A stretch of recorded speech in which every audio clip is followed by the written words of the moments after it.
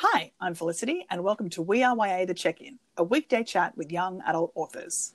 We're checking in and seeing how your favourite YA authors are doing at home during this very unique time, and of course, talking about their books.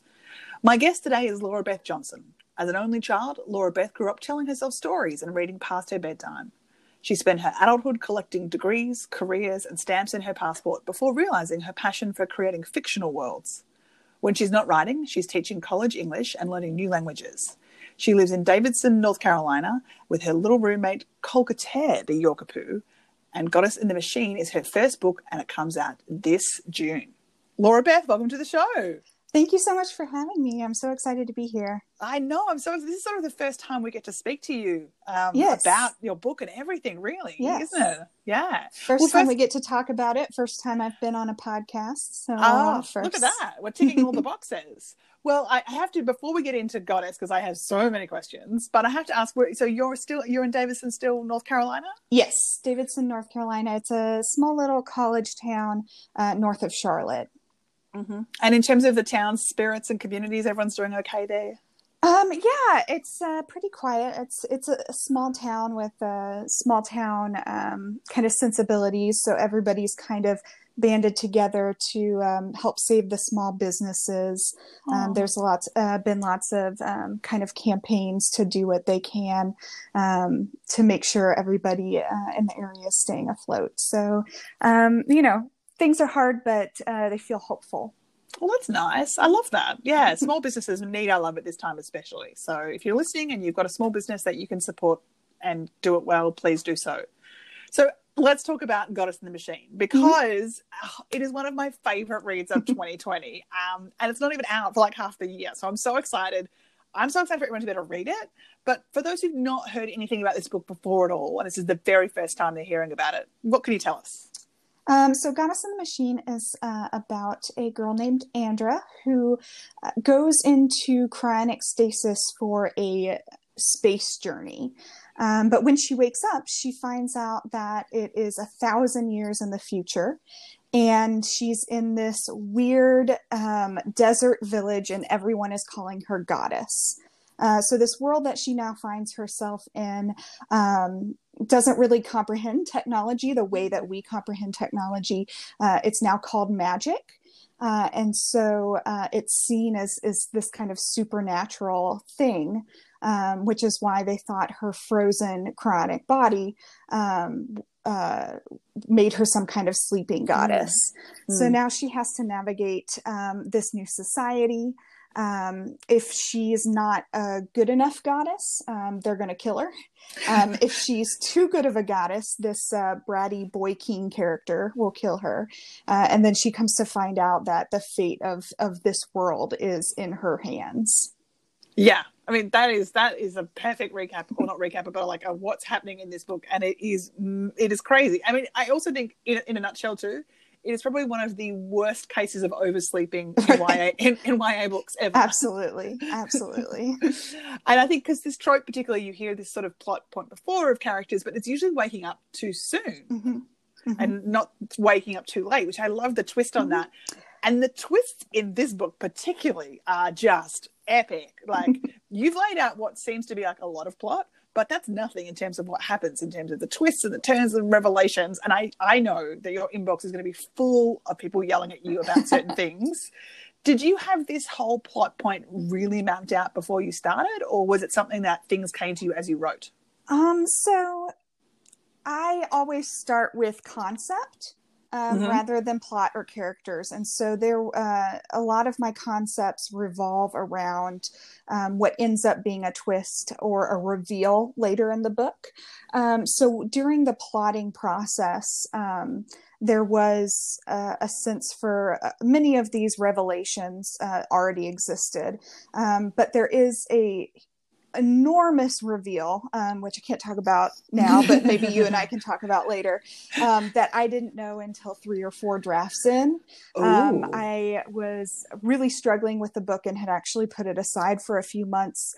I was doing dishes and I just had this idea of this kind of twist, this way that I could take the book, and I texted my critique partner, and I was like, this is just too crazy to do, right? Like I can't do this.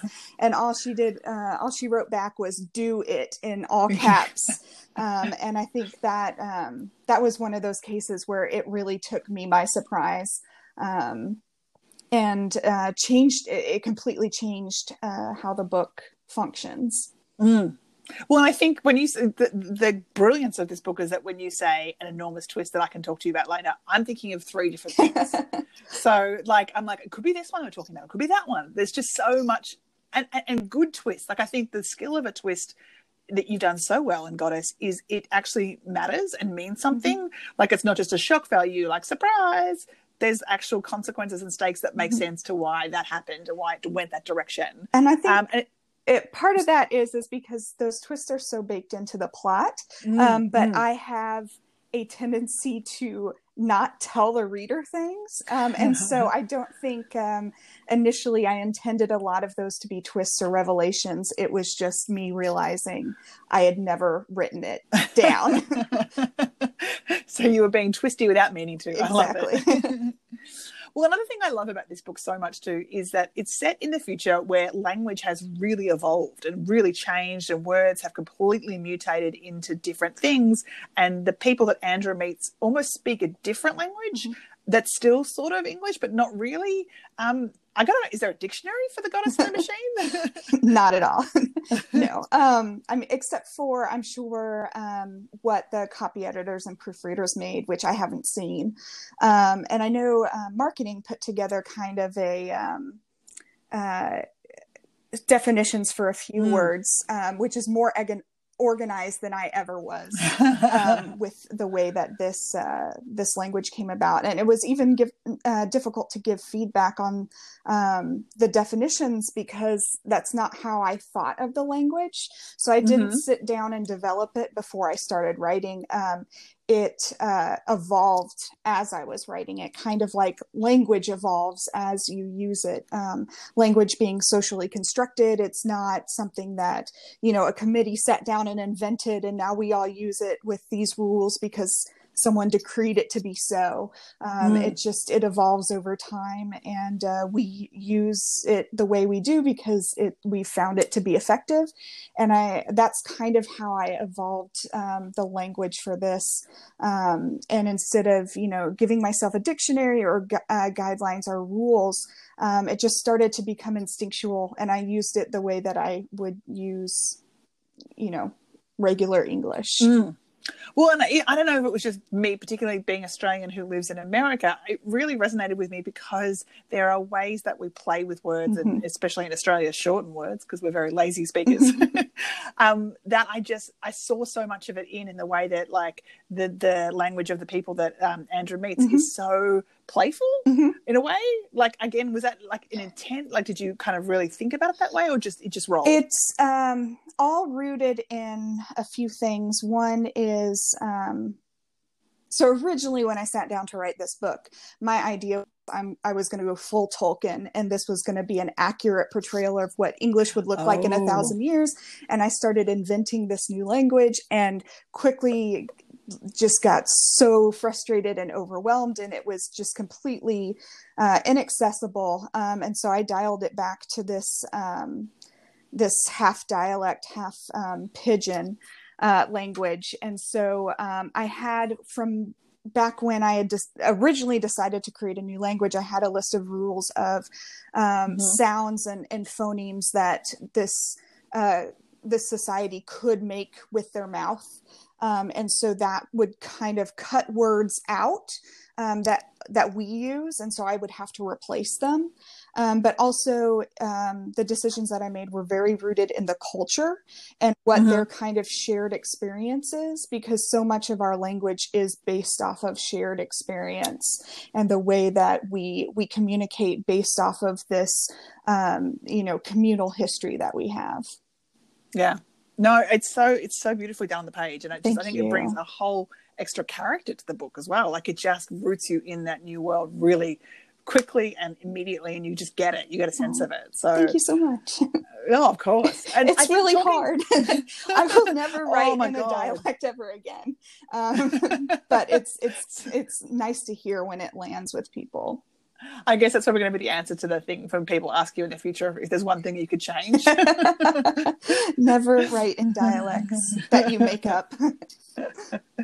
Well, and I think that's really interesting too in terms of a larger part of talking to you at this moment before the book is out, before people have really started to read it and you're hearing from readers and which characters they're connecting to.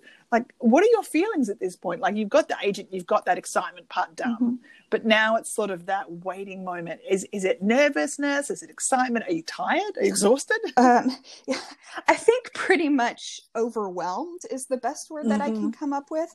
They always tell you that, debut year is so much is going on. You are, you're learning all these new things. You've never gone through this experience before. And so all of these experiences are brand new and you're needing to adapt, and getting ready to, release your baby into the world, while at the same time working on book 2, which for me is a sequel, and I've never written a sequel before. And so there's, learning all these new things in, the release of book 1, learning all these things with the release or with the writing of book 2. And then we put a pandemic on top of that. So I think it's just a lot of learning all the way around, and a lot of keeping really busy. But yes, there is still that excitement, because it's kind of surreal to have something that you created, something that was just like your, imaginary friends in this make-believe land being taken seriously by other people and them getting emotionally invested has been really amazing. Oh, I'm super invested in your imaginary friends. I'm like, I need a sequel now, and I need to know about certain things real quick. Oh, me too. So. Well, I'm sure fans are going to have a lot of questions for you, and we put the call out earlier and asked fans if they did have questions, and we got some great answers, which I think are great questions, which I think is sort of speaks to how many people are sort of aware of this, and sort of this book is the little book of like, I think people are kind of like, I want to read it because I've heard so many things about it. So I'm going to ask you some from our Instagram DMs, and one is from Kel Sate, or Kel's 8, could be either one of those. And they wanted to know who is your favorite Goddess in the Machine character and why? So this is tricky because I have characters that I would love to hang out with, and then characters that I love to write, and they don't necessarily intersect. So for instance, Jade, who is our other point of view character, is a ball to write, because he doesn't really have a filter.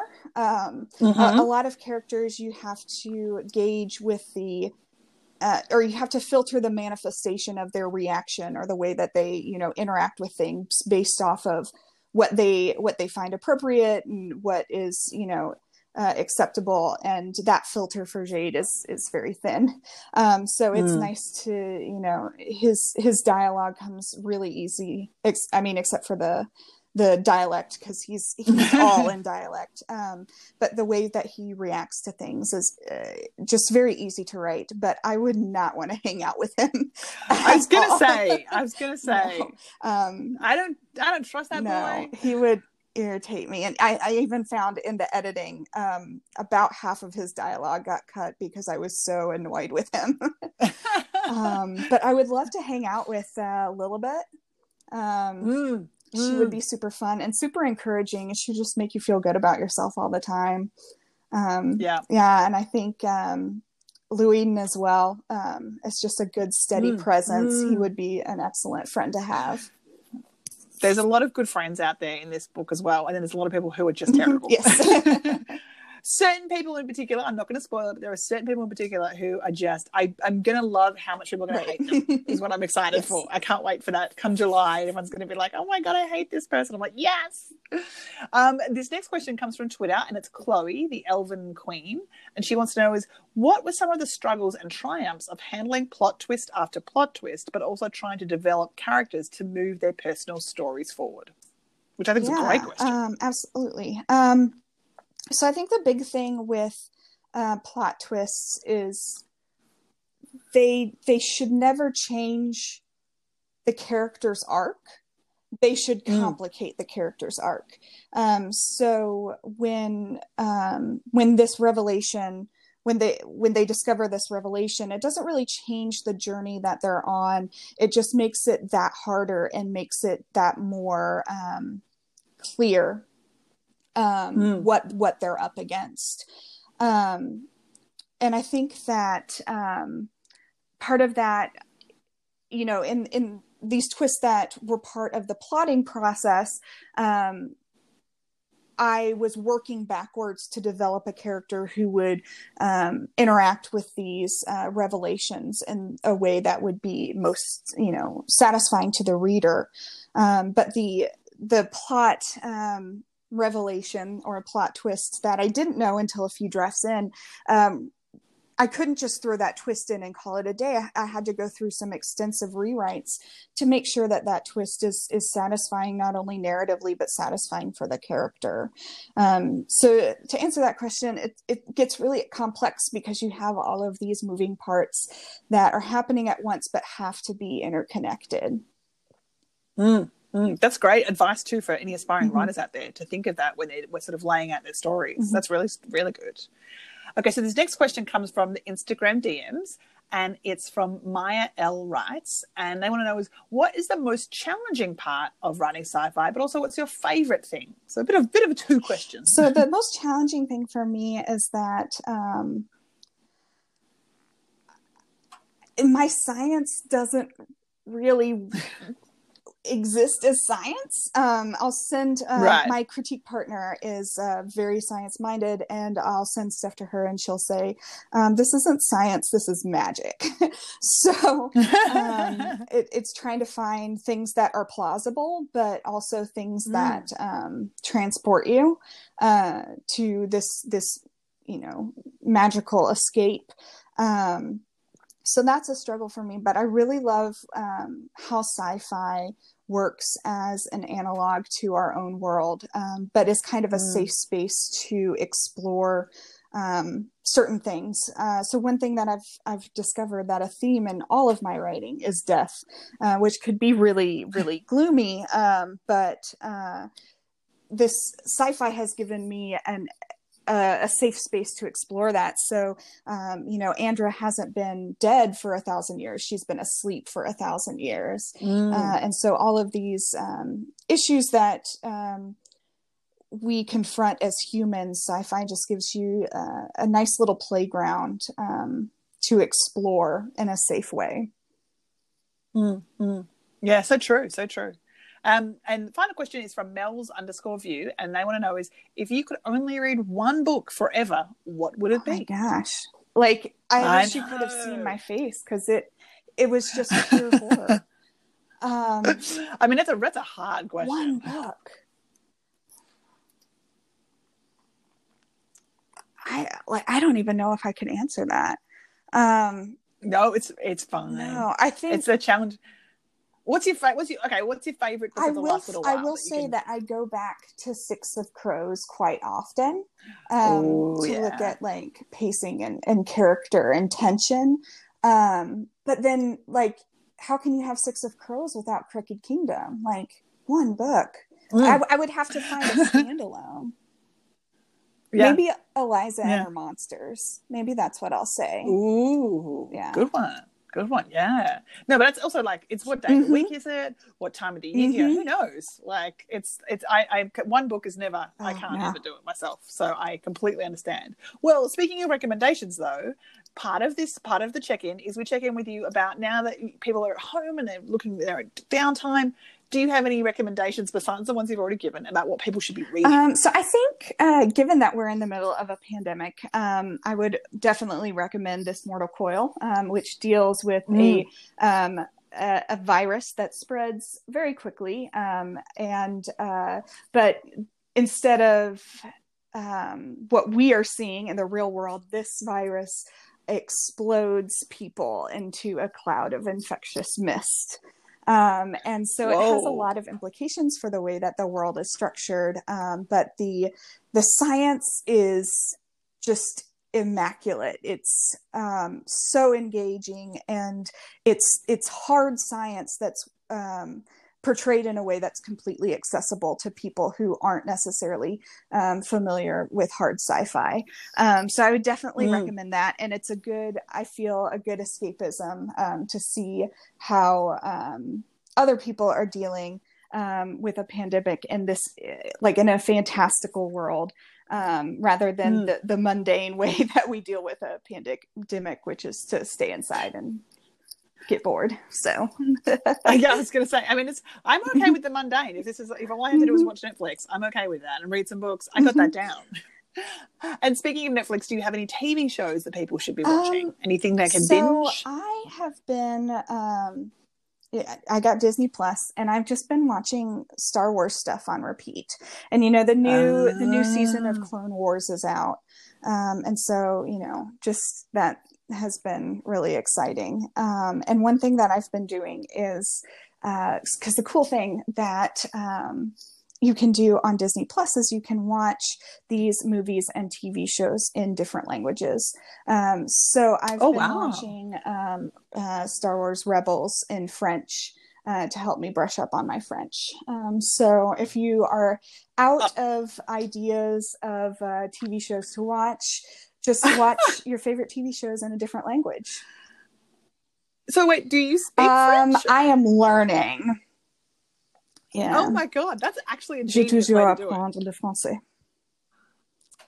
Yeah, that's pushing past my level of French. All I know is je I'm m'appelle. learning. I use Duolingo, which is probably not the way to get you fluent. So that's why I'm watching TV shows in French. I love I mean, what is Stormtrooper in French? I don't even know. I didn't catch that. Like, I don't understand most of what's happening.